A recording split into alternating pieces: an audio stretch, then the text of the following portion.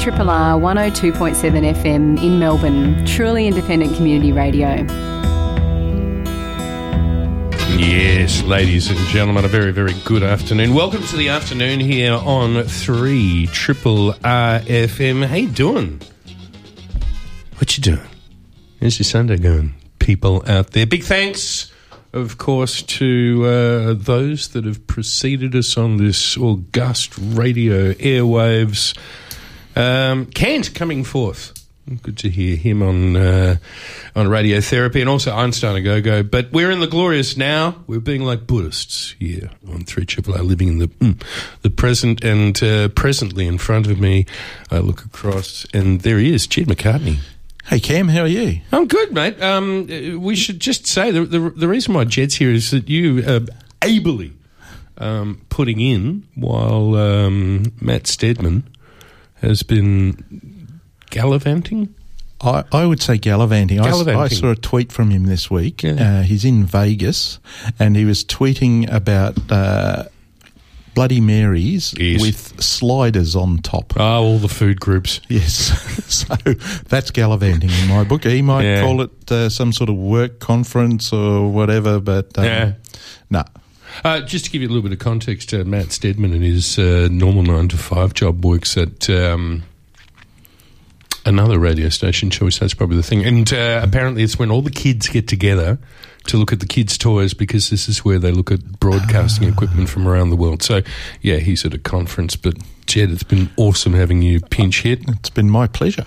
It's been great fun. 12:04 here on the afternoon, Triple R. Great to have you aboard. I don't know what you're doing, but we've got an hour of some things. We're sort of taking a leaf out of Bigsy's book a little bit this Sunday. We're on the blower a bit. We are, aren't we? The first thing we're going to be doing is we're going to be going to the Queen Victoria Market, where we speak to Lino Latavolo. And Lino is, if you've ever been to the South Melbourne Market, there's a place in the South Melbourne Market that says they have the best paella in the world. And Lino won the prize. And so there's a very, very big competition happening. Well, it's a paella festival, shall we call it? It never ceases to amaze me. You know, a couple of weeks ago we talked about, you know, the top 50 restaurant awards being in Melbourne. Yes, the great and the good coming. Yes. Yep. And now we've got someone in South Melbourne Market who's producing the best paella in the world. It's kind of crazy, isn't it? Yeah, we're very lucky. But it's also it's an example of Australia punching above our weight. Yes, maybe. And Melbourne. But controversial pronunciations. I don't know if as a kid we used to all have paella. That's it. Mum, this paella's good. And it would be a Vesta situation. I don't know if anybody remembers Vesta meals, but and then we grew up, or we thought we did, and it was paella. You said the paella, like you're hesitating. But apparently, I think Lino might come through with an O and saying, I think it might be paella. Paella. I don't know where those CHs came from, but and also the fact that chorizo in a paella, or whatever you want to call this thing, anathema.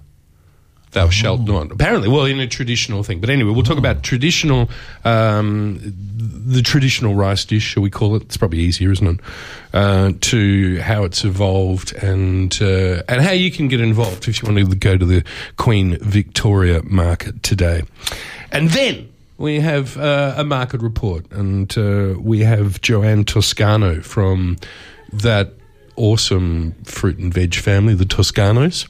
And she's going to tell us about what's going on with fruit and veg, whether she's had mushrooms, done that risotto yet, and perhaps maybe we can get some idea about what Price is going to do post-Cyclone Debbie.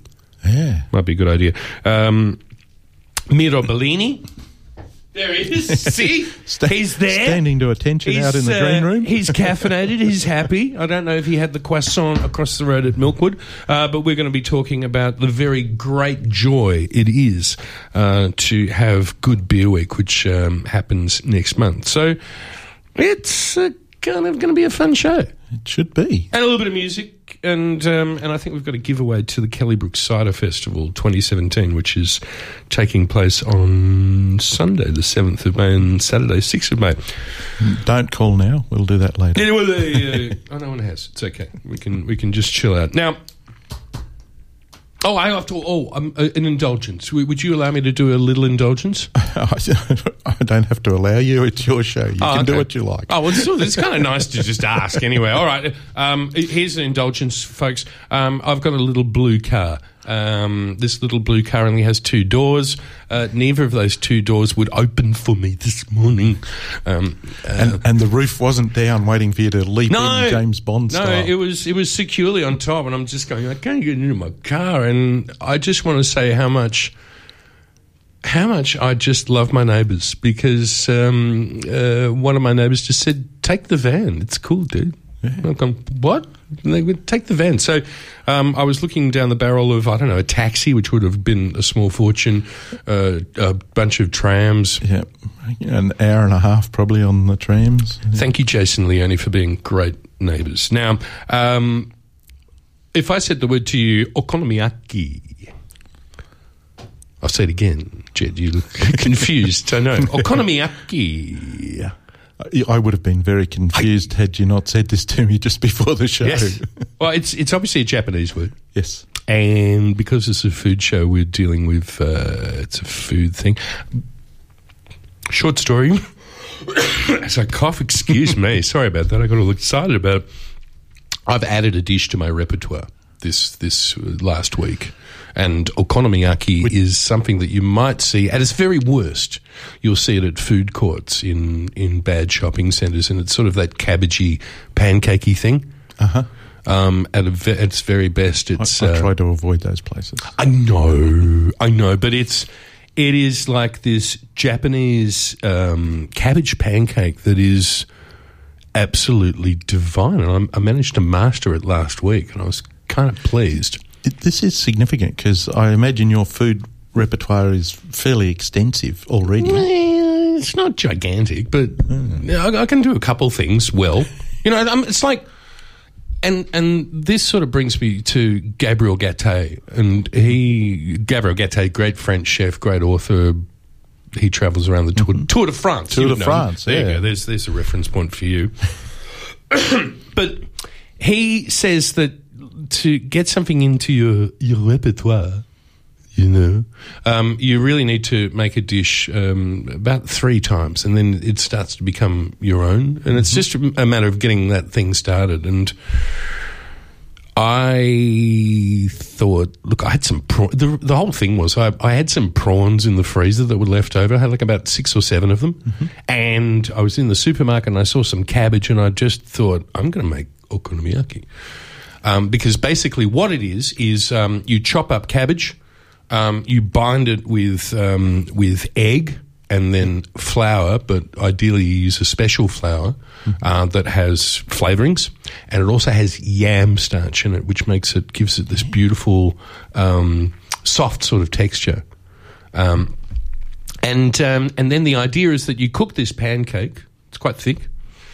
And you then sprinkle bonito flakes on the top of it, so that's umami overkill. Yeah. And then you put 2 sauces, okonomiyaki sauce, and I should say that okonomiyaki is a contraction of 2 words, or it's 2 words together. Yaki, which obviously means to cook, and okonomo, which means whatever you like. So it's quite this democratic dish, and it's one of these.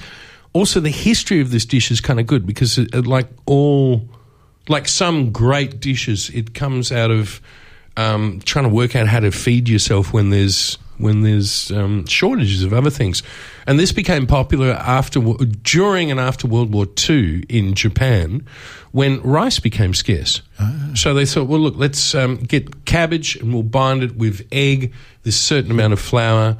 And then you serve it up and you put the okonomiyaki sauce, which you can make a facsimile of using tomato sauce, Worcester sauce and soy, 3 tablespoons tomato, 1 tablespoon of Worcester sauce and 1 tablespoon of soy. And you might have seen it. If you've not seen it, it's the squiggly thing, the brown underneath, and then you put the Kewpie mayonnaise on the top. wavy thing, and then a bit of seaweed powder on there. Yep, I know what you mean, yeah. All I can say, folks, is if you want to check it out, go to Okonomiyaki World. That's probably a good place to start, and have a go at it, because even though you've got to get a couple of specialist ingredients, you've got to get the bonito flakes, and it'd be good to get the sauces. Once that's in the cupboard, you're kind of set.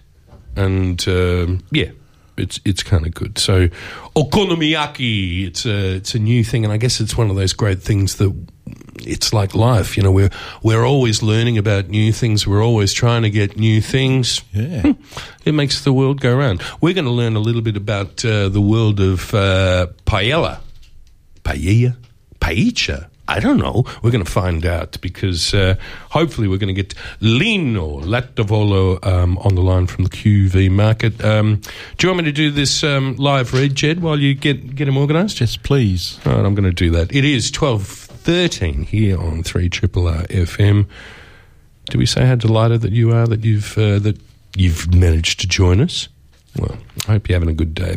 Okay, we've got a live read here. It is RRR's April After Dark series, and it's returning this week.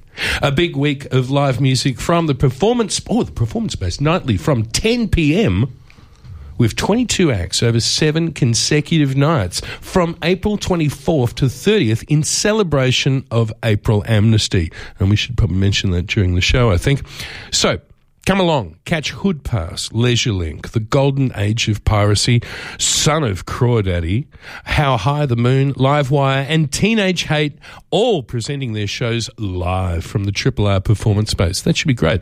Our 10 p.m. programs have each curated a cracking night of live music and are set to take you on a nocturnal excursion into the beating heart of our luminous local music scene. The RRR, oh, there we go, that's begging the question, and they've answered it already for me. The RRR bar will be up and running nightly thanks to Mountain Goat. It all kicks off Monday, April 24th. Check out the RRR website for a full After Dark lineup and for more details on how subscribers can be part of the audience for these shows.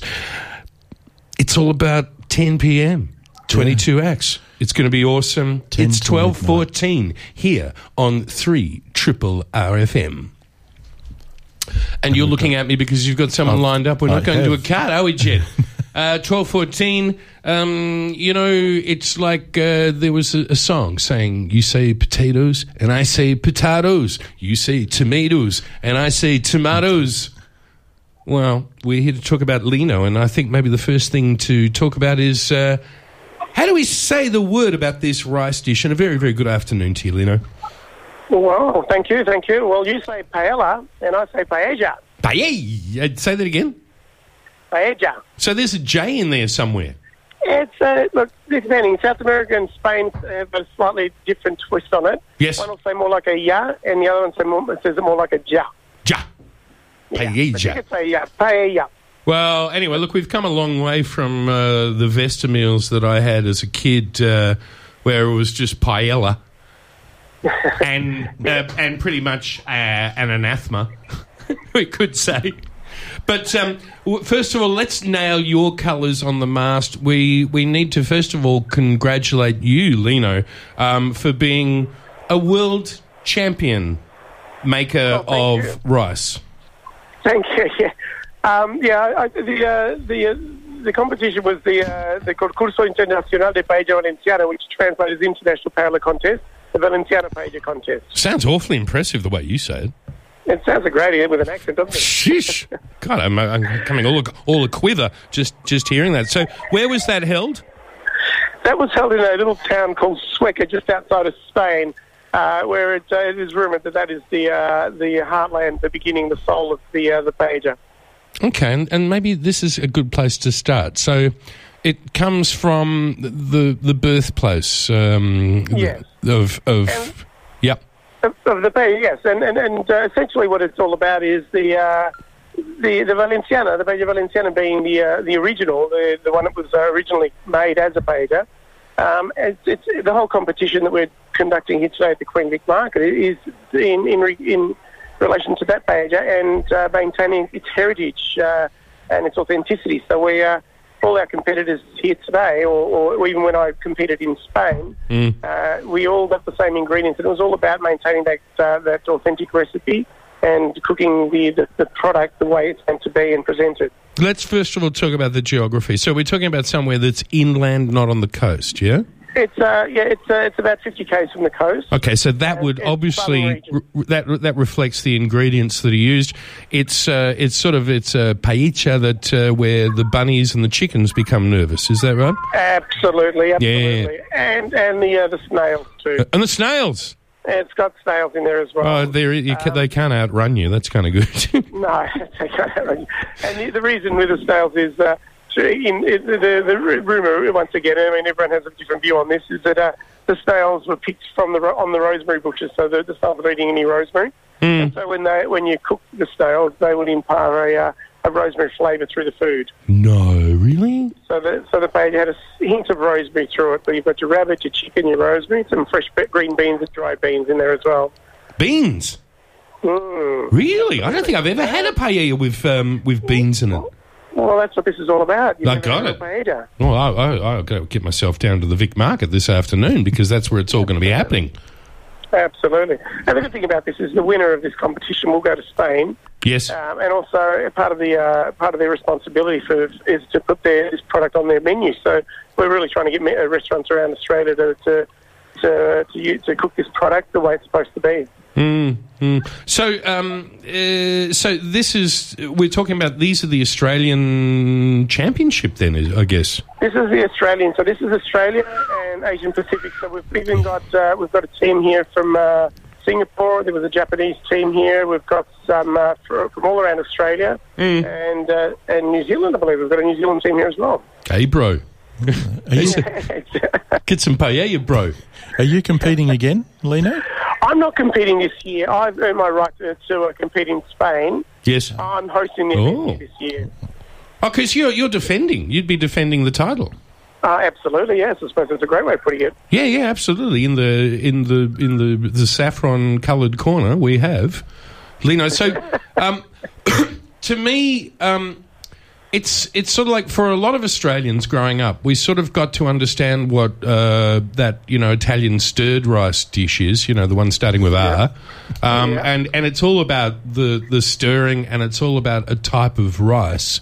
But for the Spanish, it's very, very important, the type of rice, and I'd like to have a quick chat about that. But it's pretty much you sort of set everything in place after a while, and then you just leave it, don't you? Absolutely, yep. The paella should not be once the rice is added. You obviously can move it around, even it out, make sure that you've got rice in all corners or all parts of the pan.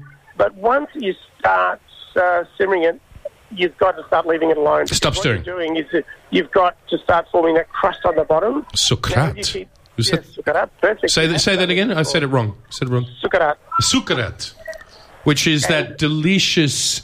And it's just before it turns negrita, before it burns. Well, it's gone a bit too far. Yeah. It's gone negrita, it's gone a bit too far. But what you're looking for is a beautiful sort of caramel colour there. You want it to just toast and have a nice crust. You want it to sort of stick to the pan, but not burn. So that's the fine line there. You've just and it is difficult to do because you can't keep moving products to have a look. Once you do that, it's like you break the seal.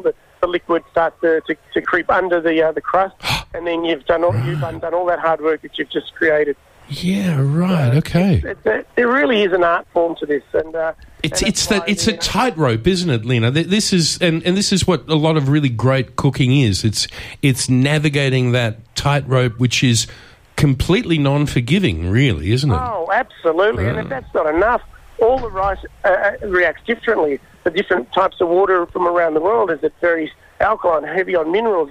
The altitude makes a difference to your boiling temperatures, evaporation as well. Got that.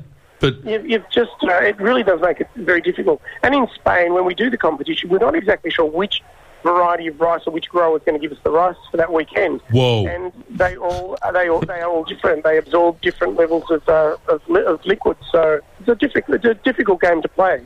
And okay, so here's a man who's sort of been around and made some rice around the world. What's Melbourne water like for making rice? Melbourne water's fine. I mean, it's the only water I really know, to be honest. Yeah. Did you notice it was different when you were competing in Spain, though?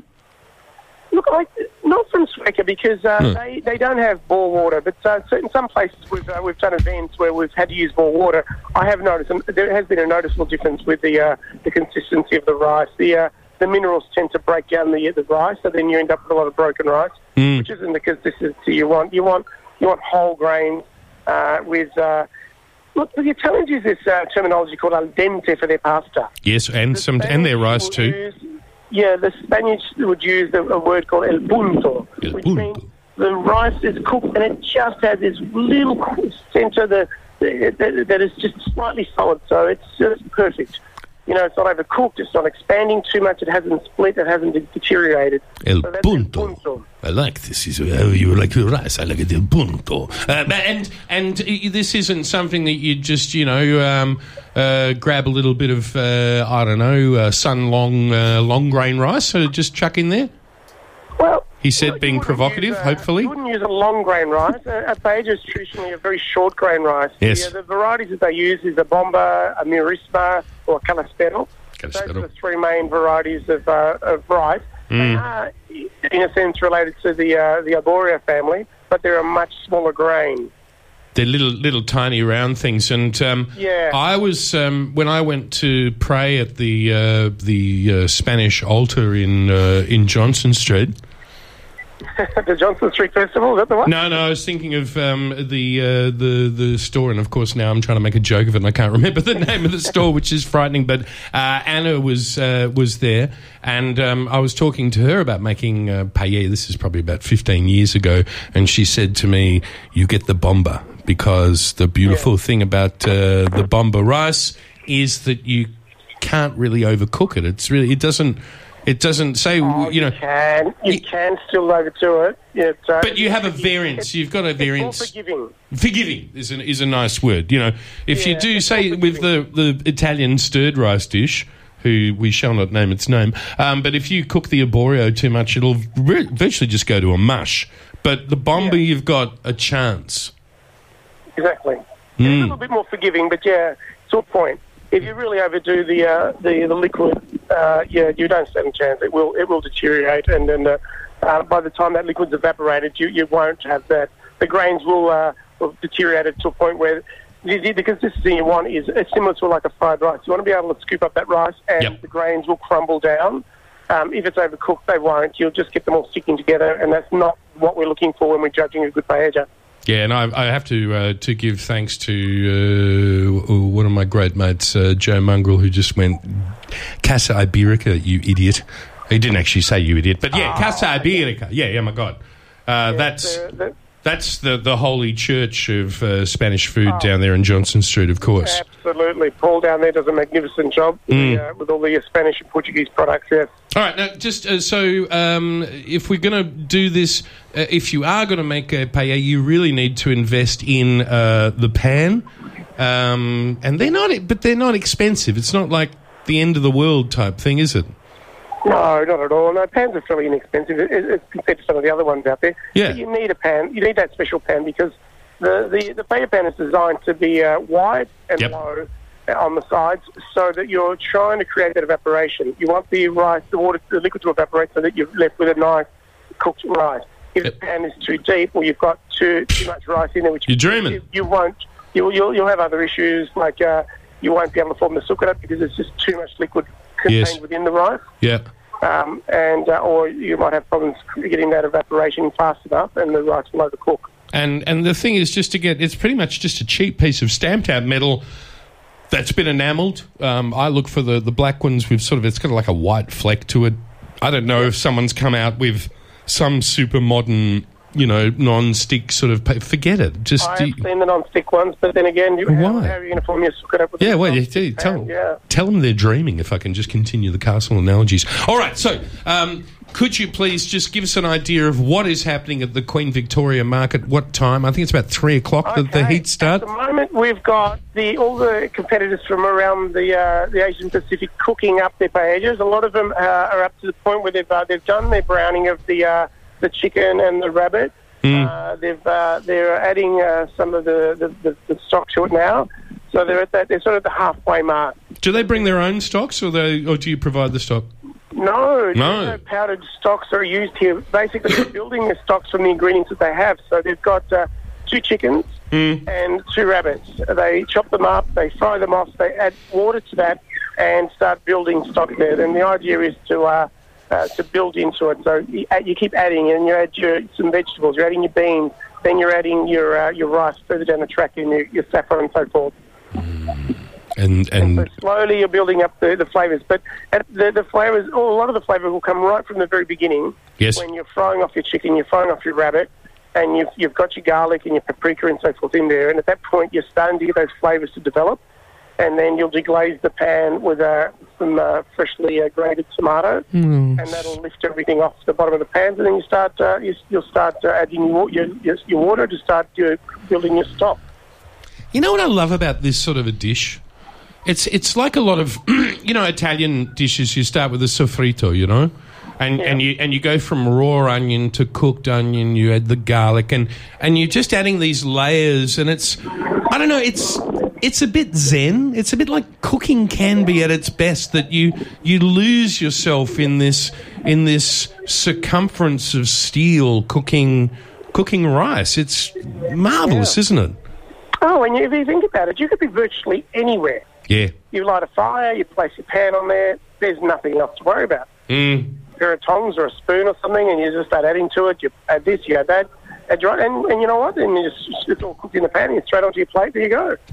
Brilliant. I think it's one of the most creative ways of cooking and the most delicious product you could ever imagine. Oh, God, I love it. It's absolutely wonderful. It's 12:28 here on 3RRR. We're going to have to leave you soon, but I thought maybe just a little bit of controversy. I'll just come out and say it. Chorizo. Yay? Nay? Anathema? Or okay? As that place in the paella, you will find it in paellas, and I'm guilty of it as well. But this is something that over the years, as we've developed our products for the restaurant, it's something that the Australian public wants. Yeah. They ask for it all the time. They expect it. I don't know where it started from, but it's something that they all expect to see in a paella. So we do some with some chorizo in there. And even the Spaniards that have come here that say that it's a sin have tried it and they love it. It is a beautiful dish. This fried sausage tastes unreal because it is good. All right. Well, look. Traditionally, it does have no place in a paella. Traditionally. Yeah. Okay. Sorry. Just in the last few seconds, we've got. When are you due to defend your title? September this year. Okay, so September. So springtime. And we've got the hopefuls that will be crowned. There'll be an Aussie contender for the crown. Lena, look, it sounds like it's going to be great there at Queen Victoria Market today. Thanks so much for your time. Thank you. Great speaking with you. Absolutely. Thank you, mate. And if anyone's free, come down. Yeah, well, that's it. Lots of parking, and you don't have to pay for it today, which is kind of a good thing. It's 12:30 here on 3RRR FM. We talked about the Nervous Bunnies and the chickens. Well, this is a song called Chicken Payback, and it goes something like this, doesn't it, Jed? It's market report time, and we've got a little bit more music for you, but we're just teasing. No. We've got Joe Toscano on the line. A very, very good afternoon to you, Joe. Good afternoon, guys. Now, you being a super mum at the moment, you're talking not one football event, not two, but you're managing kids' 3 footy games. Oh, actually, two footy and 1 soccer. But splitting hairs. Yeah, my daughter hurt her toe last night, so we could withdraw from the soccer, so it's just 2 footy. Awesome. But I didn't say that. It's been a good start. Yeah. Sorry? I said awesome, but then I sort of pulled it back because it would sound like Schadenfreude or something like that. Yeah. True right. Well, look, Joan, thank you so much for taking the time to have a chat to us regarding, well, what's going on in what I think is maybe some of my favourite... It's my favourite time of the year, really. Autumn's gorgeous for food, isn't it? Yeah, it's definitely my favourite as well. You too? Yeah, absolutely. Chestnuts, field mushrooms, quinces, new season citrus, it's all there. Have you had a mandarin yet? Yes, and actually these days, in the old days, we used to get the first mandarins were Victorian, and they were, they make your face squint. But these days we get the first lot from Queensland, and they're actually quite sweet, and straight up. And I used to hate, when you peel a mandarin, you get, and it's like Russian roulette almost, because you'd peel it and you'd go, oh, this one's, the dry mandarin? Yep. That's awful, absolutely. Isn't it? Absolutely. You just got to make sure that when you select them, that they're not too firm. They can't be hard. They've got to have a little bit of give. Yeah, you got to give it a little squeeze. It's sort of like it's almost the avocado squeeze, isn't it? Not too much, because you're going to get the fruit and veg seller a little bit offside. Be a bit respectful, but use the radars in the fingers just to find out. And that's one of the things when we do buy fruit and veg. We really have to use all our senses, don't we, when we assess it? Absolutely. Smell obviously comes into it, and feel. But sometimes, you just need to talk to your fruit or wherever you're buying them, because sometimes both those things can fail you. And it might be just the region it comes from at that time, a certain time of year, that sort of thing. So it's always best to consult where you buy. Yeah. Now, one of the ones that I reckon very much when you use your sense of smell is strawberries. True. Turn that punnet upside down, look for the little holes, and see if you can. If it smells like a strawberry, you're on the right track, aren't you? Well, absolutely, but there still can be strawberries that taste good that don't smell, but they are rarer. You're definitely right. It's a great indication. So, Jed, you want to say something? I was just going to say, you added a dish to your repertoire. I added a fruit to my repertoire this week. Oh, which one? Feijoas. I knew you were going to say that. I'd never had them, and our neighbours have a tree that has been in for a few years and just started fruiting. And they gave us one to try, and then fortunately there's a few over the fence. So I don't have to lean too far. There's treefuls of them for a lot of people. Yeah, but that smell, there's no smell on the outside, but as soon as you cut them, it's just the fragrance sort of comes out at you. They're amazing. Joe, your thoughts on the feijoa? I think also known as a pineapple guava too, huh? Yeah. Well, they have a sort of beautiful, fruit salad smell of all the fruits combined. Yes. But, yeah, a lot of people make feijoa, chutneys and stuff with them as well as just eating them. Yeah, and you know what? I reckon that's because there seems to be this great surplus of them, because there's sort of either you love them or you hate them, I reckon. And I reckon there must be a lot left over that people go, well, we've got to do something with these things. Yeah, definitely. Also, feijoa's around at the moment, and I've got a persimmon tree, same thing. Oh, what sort? Is it the crunchy one or the soft one? The soft one. Ooh. Yeah. So they get ripe quickly, and it's a fight between you and the birds. But I've got a friend. We swap. I don't normally give him persimmons, but this year he said he's got some feijoas for me. And then I ran into someone that had, when I was walking the dog, they had a big bag of pomegranates for me as well. So you would have seen them around. Awesome. Have you seen them around the local tree? Yeah. And have you pomegranates? Is that something that is just in the last few years grown in popularity in a big way? Absolutely, it has, isn't it? The whole Ottolenghi, I reckon. Yeah, absolutely, 100%. Boom. Last night I was at it was a lunch that someone put on to raise money for Syria, and everyone had to bring a Syrian-inspired dish, and about 3 or 4 of them were one of Ottolenghi's recipes and had pomegranates in them. But we're definitely, there's a massive demand. Now when they're out of season, we have to get them from America, and we can't get enough. Yeah, there's a great gnashing of teeth. I think there's a few things we can thank for that. One of those is also, I reckon, before Ottolenghi was the Greg Malouf diaspora, which sort of got us restaurateurs and chefs into the palate of Middle Eastern cuisine. Yeah, I would agree. Absolutely. Yum. Which is great. What do you do with pomegranates, just out of curiosity? Well, I just do them to because they add such an excitement to both sweet and savoury food, because you've got that sort of citrusy sort of edge, but then they can be sweet. To my salads, really good as a foil for rich dishes. In fact, on the Easter weekend, my sister-in-law was using up all the fruit that was left over in the fruit bowl. And there was a pomegranate there, and she's actually from Iranian background, so she knows her way around a pomegranate. Watching her seed a pomegranate, she's so graceful. I look like there's been a murder in the kitchen.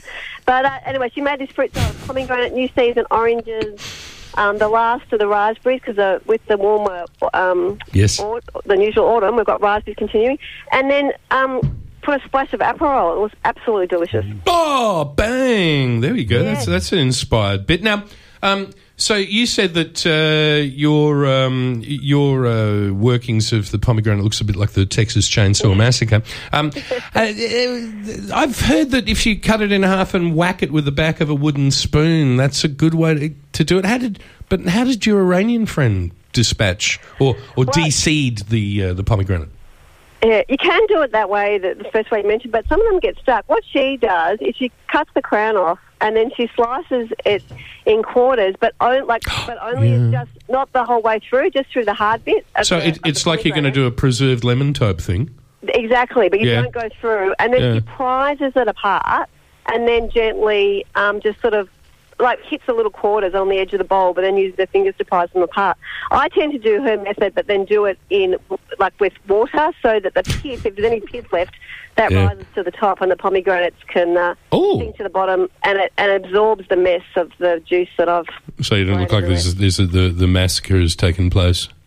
That's exactly right. Yeah. All right. Now, going back to sort of like the Julie Andrews thing. These are a few of my favourite things. Mm-hmm. Mushrooms. Have you had a serve of pine mushrooms or slippery jacks yet? I've had both. Fabulous. I love this time of year. And it's also great in an era where everything's so predictable and we're going to fruit shops. It's great that they're so random. Yes. So I don't know, one of my brothers does the buying of mushrooms, and he can't tell me he'll get them on a certain day because they just don't know. Because they're mushrooms. They're going to get them. Exactly. Mushrooms happen when they want to happen, you know? Well, that's right. Well, a lot of people don't know that, Ken. They think that they're all cultivated. Oh, for goodness sake. Yeah. But they when they come in, I've also got to be careful of that because you only get not that many that I don't sort of take too many. But I just love simply sautéing them both. Yes. With a bit of butter and olive oil and just having them really simply. Salt and pepper. If I'm really wanting to dress it up, I'll add a bit of that, some marinated goat's cheese just at the end and have it on toast or something like that. And maybe a little bit of resiny herb like a thyme or a rosemary perhaps? A thyme. Definitely. But often that oil, it has the thyme in it. It's, and that's just a simple way. Delicious. But with the pine, I think a lot of people don't prepare them and don't peel them properly. Yes. And so they get a bit disappointed, especially with the slippery jacks. Yes. I find them best if you take out that spongy bit. Take that spongy stuff because it just, it's not good. Yeah, I think people buy it. You can do it when they're really young, but when they're a bit bigger, not good. And people try them and they think, what was all the fuss about? These are off. Prepare them properly. I put some butter in it, but that spongy layer just sucks it all up and it makes it just taste awful when you go, where'd the butter go? Yeah, and you feel doubly ripped off, don't you, Jo? That's exactly right. You do. Now, because of your extensive shops and buying power, and you get stuff from all over the joint, I was wondering if maybe just to conclude market for today, that we maybe have a chat just quickly about the aftermath of Cyclone Debbie and what that might do to prices. Well, we were lucky actually from a supply point of view that the cyclone hit when it did, because before the Queensland season had well and truly got going, because it occurred at the shoulder season. So we're winding up getting our legumes, our capsicums, tomatoes, that sort of thing locally, and we're looking to Queensland. But because of our warmer than usual autumn, that our local stuff sort of continued a bit. So we've been a little bit insulated. And prices have gone up a bit. Tomatoes have gone up a lot, but that was also because we also get our tomatoes out of South Australia. And do you remember those floods last year? Mm-hmm. In South Australia, so they lost a lot there as well. But what my sources tell me is that things are back to normal around Bowen now. But they lost the first couple of plantings, but the next lot have been great. So we're looking for price rises about 5 to 6 weeks, and then things will return to normal. Because these things grow pretty quickly, it's not like bananas. it shouldn't be too bad. And we certainly dodged the bullet with bananas because one of the main growing areas is Tully, Innisfail, which was to the north of where Debbie sort of hit. So that's a bit of a exactly right. Praise Jesus moment on here on Sunday. Joe, are we at the what? Are you at a game at the moment? No, I've just left one. Oh, great. Well, I got to say, you are awesome to take our call and just and give us your advice for what's going on this time of year. Thank you so much. It's been a pleasure. Yeah, it's been a pleasure to have a chat. Have a great day. You too. 12:45 here on 3RRR FM. It's Good Beer Week. It's coming up. Miro Bellini is waiting. He's got it. He's ready to go.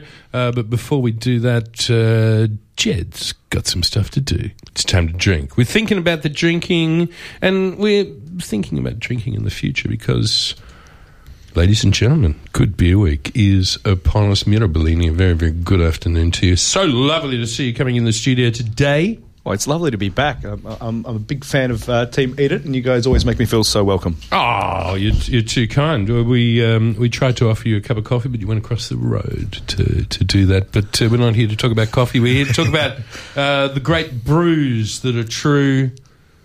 How long has Good Beer Week been going for now? Well, this will be our 7th year of as a festival, yeah. Whoa.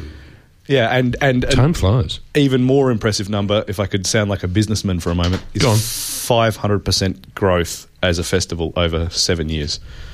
So like 300-ish events and 200 venues are involved. And the first year we had 40. Wow. Yeah. Wow, that is... And you guys really hit the ground running because I think when the Good Food and Wine Festival started, which is now I think 25 years old, they had only 12 events. So you sort of eclipsed that. But what astoundingly good timing you had, and maybe the whole thing was driven by the change in the beer industry that we have seen. Well, yeah, we definitely can't claim to be architects of the total growth of beer and the interest that Australians have for beer. No, you are mirrors, and you reflect this interest. Maybe it would be the mirror of the mirror. Well, it's amazing, and I think we're also very lucky to be in Melbourne, at a city where the restaurants and cocktail bars and pubs have a real standard to meet. The Prague of the South, as we like to call it, the cultured capital. I mean, seriously, it's a bit flippant, but it's kind of true in that we're willing to embrace new things and try new things. Yeah, I think that. Well, that's kind of the theme of this year. Is we're calling it the Choose Your Own Adventure, yes. and we're all at various stages of our exploring our palates, and more people want to meet the maker.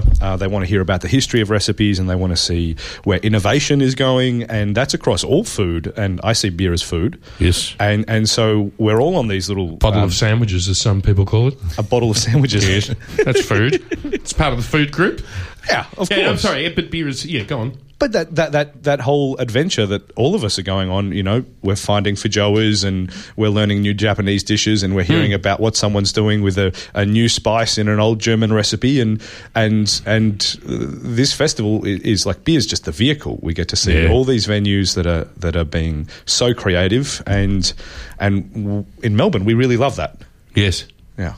And I guess, in a way, we've witnessed all of this, and I was going to say that just to go back on that genesis, obviously, and we spoke about this last year because I'm just remembering we talked about Brooklyn, and the Brooklyn beer as being one of the first havens for craft beer, and here in Australia, we have to thank Cam and Dave from Mountain Goat for, of course, putting our patron saints. Our patron saints. We should have like little medallions that we have in our car dashboards.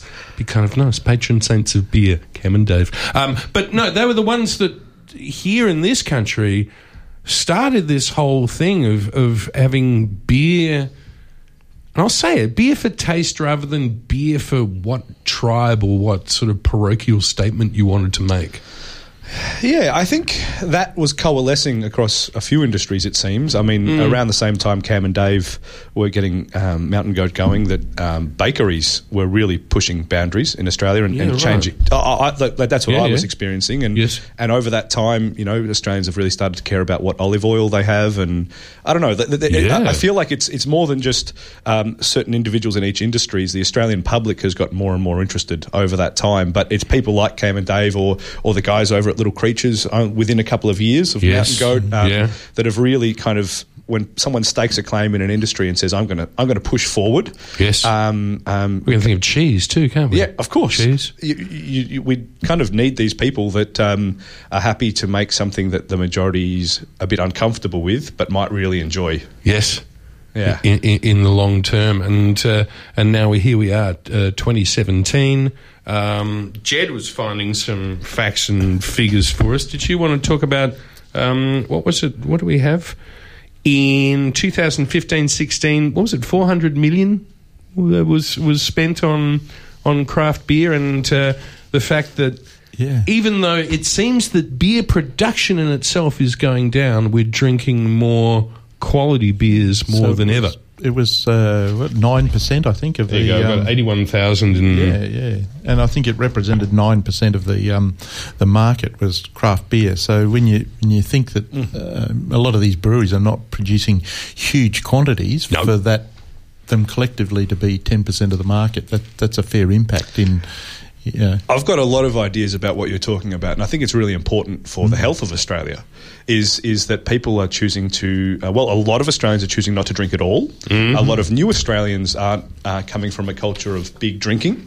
And so this concept of wanting to wake up on Saturday and still go for a jog or mow the lawn means that I'm going to have less pints on Friday night and make them better. Yes. And spending $2, $3, even $4 more on your pint, but when you're not having 10 and you're having 2, it's cheaper and nicer. So they're drinking for enjoyment and taste rather than just to get... And softer in your hands in the morning. Yes. And your hair, But as you're saying, though, I think that the three things that are driving value in booze overall in Australia are red wine, whiskey and craft beer, and they're growing in value. Not in so much as the volume is, but that's what's building our booze industry right now. Yes. And I could make jokes about Duncan Buchanan still trying to sell Riesling, but I won't. That'd be unfair. Sorry, Duncan, if you're listening. He might be listening. Yeah, he might be. So give us an overview. So are we Good Beer Week happens within the city? Oh, no, across the state of Victoria. No, look out. Oh, wow. Yeah. So zoom out. So those, from the 12th of May to the 21st, there's a huge density of events in the city, and Melbourne's in the north. Yes. Maybe 80% of our events could be spread across there. But then, the south of the river, Melbourne's west is a real sort of a buzz right now. And then we go out all the way out to Bridge Road and Bright and all around, sorry, when I say Bridge Road, I mean out in Beechworth. Yeah, not Bridge Road Richmond. There's some great events there too. Yeah, not there's anything wrong with Bridge Road Richmond, but we're going out from 3121 postcode sort of stuff. Yeah. Bright, what's happening up in Bright? I should have looked up that event before I mentioned it. There is an event up in Bright. The great thing is that maybe there'll still be sort of leaves on the trees, but you'll be able to have some chestnuts with your beer, perhaps. Have you got? I want you to sort of bring out some of your favourite children, if you like, to just show them off to us and tell us how well they've done. The Pint of Origin program, where different pubs will dedicate themselves to different parts of the world, has been a real signature of our festival, and so it's a really simple, I suppose, really cheap and cheerful way to get involved. Yes, it really costs you the price of a pint. I like that. Yeah, well, let's go down to like the Royston in Richmond, just near Bridge Road we just mentioned. Yes. All of their taps will be turned over to beers from Western Australia, and any day of the week you'll find brewers hanging out at that pub. Really? And you can just G'day, mate. Get yourself a pint, good. Yeah. And then odds are you'll be sitting next to either a brewer from that brewery or a brewer who knows the brewer from that brewery, and you can just sit at the bar and talk to that brewer. I mean, Carwin Cellars in Northcote is about the USA, and in fact, the Catfish in on Gertrude Street has focused on. This is a new thing for the festival. Our Good Beer Mates, and we're focusing on Oregon down at the Catfish, and the Oregon's. biggest per capita, I think, or second biggest per capita state in America for craft beer. Really? It's like Melbourne with cafes. Wow. And so they're going to turn over all their taps. We've got several breweries coming in from Oregon. We've got a special cocktail expert who makes all sorts of beers, cocktails with beers. No. Yeah, and he'll be doing things at with the Black Pearl. They'll be doing events at Le Bon Ton and really celebrating, I suppose, the weird and wonderful flavours of beer and how I suppose, an artisan cocktail maker can really make them sing. The Oregon people are coming here to blow your minds. Yeah, it's crazy. With some good stuff. That sounds incredible. Yeah. And of course, one of the great revelations I've had in the last few years, and we talked about this at length last year, was the fact that beer and food is so good. And I'm just wondering if there are any dinners that are happening. Like, I think was lucky enough to have a dinner at Marycote. Oh, you've got tickets to that, hey? Because it sells out very quick. I lucked in. I really lucked in. But are there any going to be in... Obviously, there's going to be some great beer dinners as well. Yeah, well, just running on that American theme, I've got one right in front of me. Here's one we've got. Yeah. With 300 events, I have to sort of narrow it down before I come in. Have some stick-it notes to let you know where to go. Yeah, well, so the event, just off the top of my list here, with Portlandia down at Le Bon Ton, their claim is they're going to try and get a bit weird with their pairings, and nice. They've got their cocktail guru Jacob Greer and a few of the other brewers from Portland. We've got Deschutes and Commons and Breakside Brewing all in town, and they'll be pairing their beers and beer cocktails with all the sort of weird and wonderful, the big smoky, roasty, big flavours down at Le Bon Ton's kitchen. Yeah. Oh my God, that sounds fantastic. And the sort of, if there was a gig, sort of like the secret fabulous gig, have you got a favourite sort of a gig that you would like to tell people about? It's hard to just get it down to one, isn't it? I think that the most fun you can have is taking a friend along to something that they're going to enjoy, and rather than taking them to your favourite thing.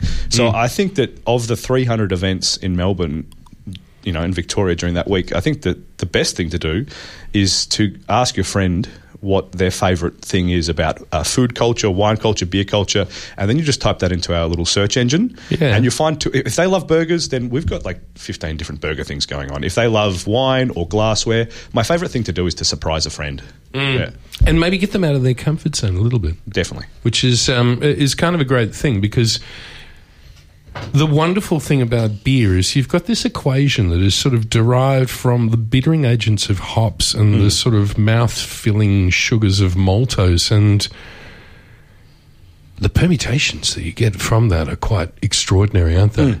And then we got notions of acid. You say it is such a kaleidoscope of flavour out there. It is, and it's funny you mention acid. They say that sour is the new bitter. Yeah, sour is the new bitter this year, isn't it? Yeah. Or actually, maybe the last couple of years it seems to have come through. Creeping in, and that's a wonderful part of that food and beer pairing that you're talking about. That acidity is a wonderful and important part of many dishes, and if your beer can bring that acidity to the table, then you're winning.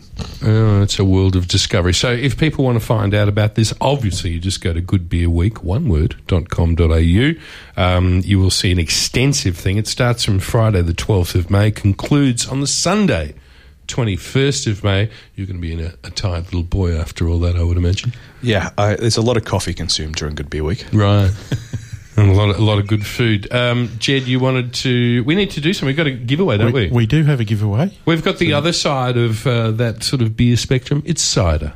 It is. And we've got some prizes to give away. Do you want to do it, Jed? Yeah, we've got a double pass to Kellybrooks Cider Festival 2017. It's for either Saturday the 6th or Sunday the 7th of May, so about 2 weeks away. The name will be on the guest list. There's lots of people ringing. Celebrate the end of the apple harvest at Australia's premier independent cider festival. And there's the most amazing oak tree that you can just hang underneath. And I've got to actually say, I recommend this event because you have the happiest bunch of people that are there. It's one of the best crowds I've seen in Victoria. But, Miro, hey, It's going to be a great beer week coming up. So, again, it's starting on the 12th of May. You're getting yourself organised for it? Yeah. Get rolling the kegs, polishing the glasses. Getting the special bottle openers going. It's been an absolute pleasure to have you on. Thank you so much for having me. And we might have to catch up with you during Beer Week to see how it's all going. But we better get out of here. It is 1 o'clock. Tracy Hutchison is on the air with lunch, and she's going to be in deep conversation with the wonderful diva, incredible person that is Rebecca Barnard. Stay tuned. Hey, and Jed, thanks a lot. My pleasure. See you later, Mira. This has been a podcast from 3RRR 102.7 FM in Melbourne. Truly independent community radio. Want to hear more? Check out our website at rrr.org.au.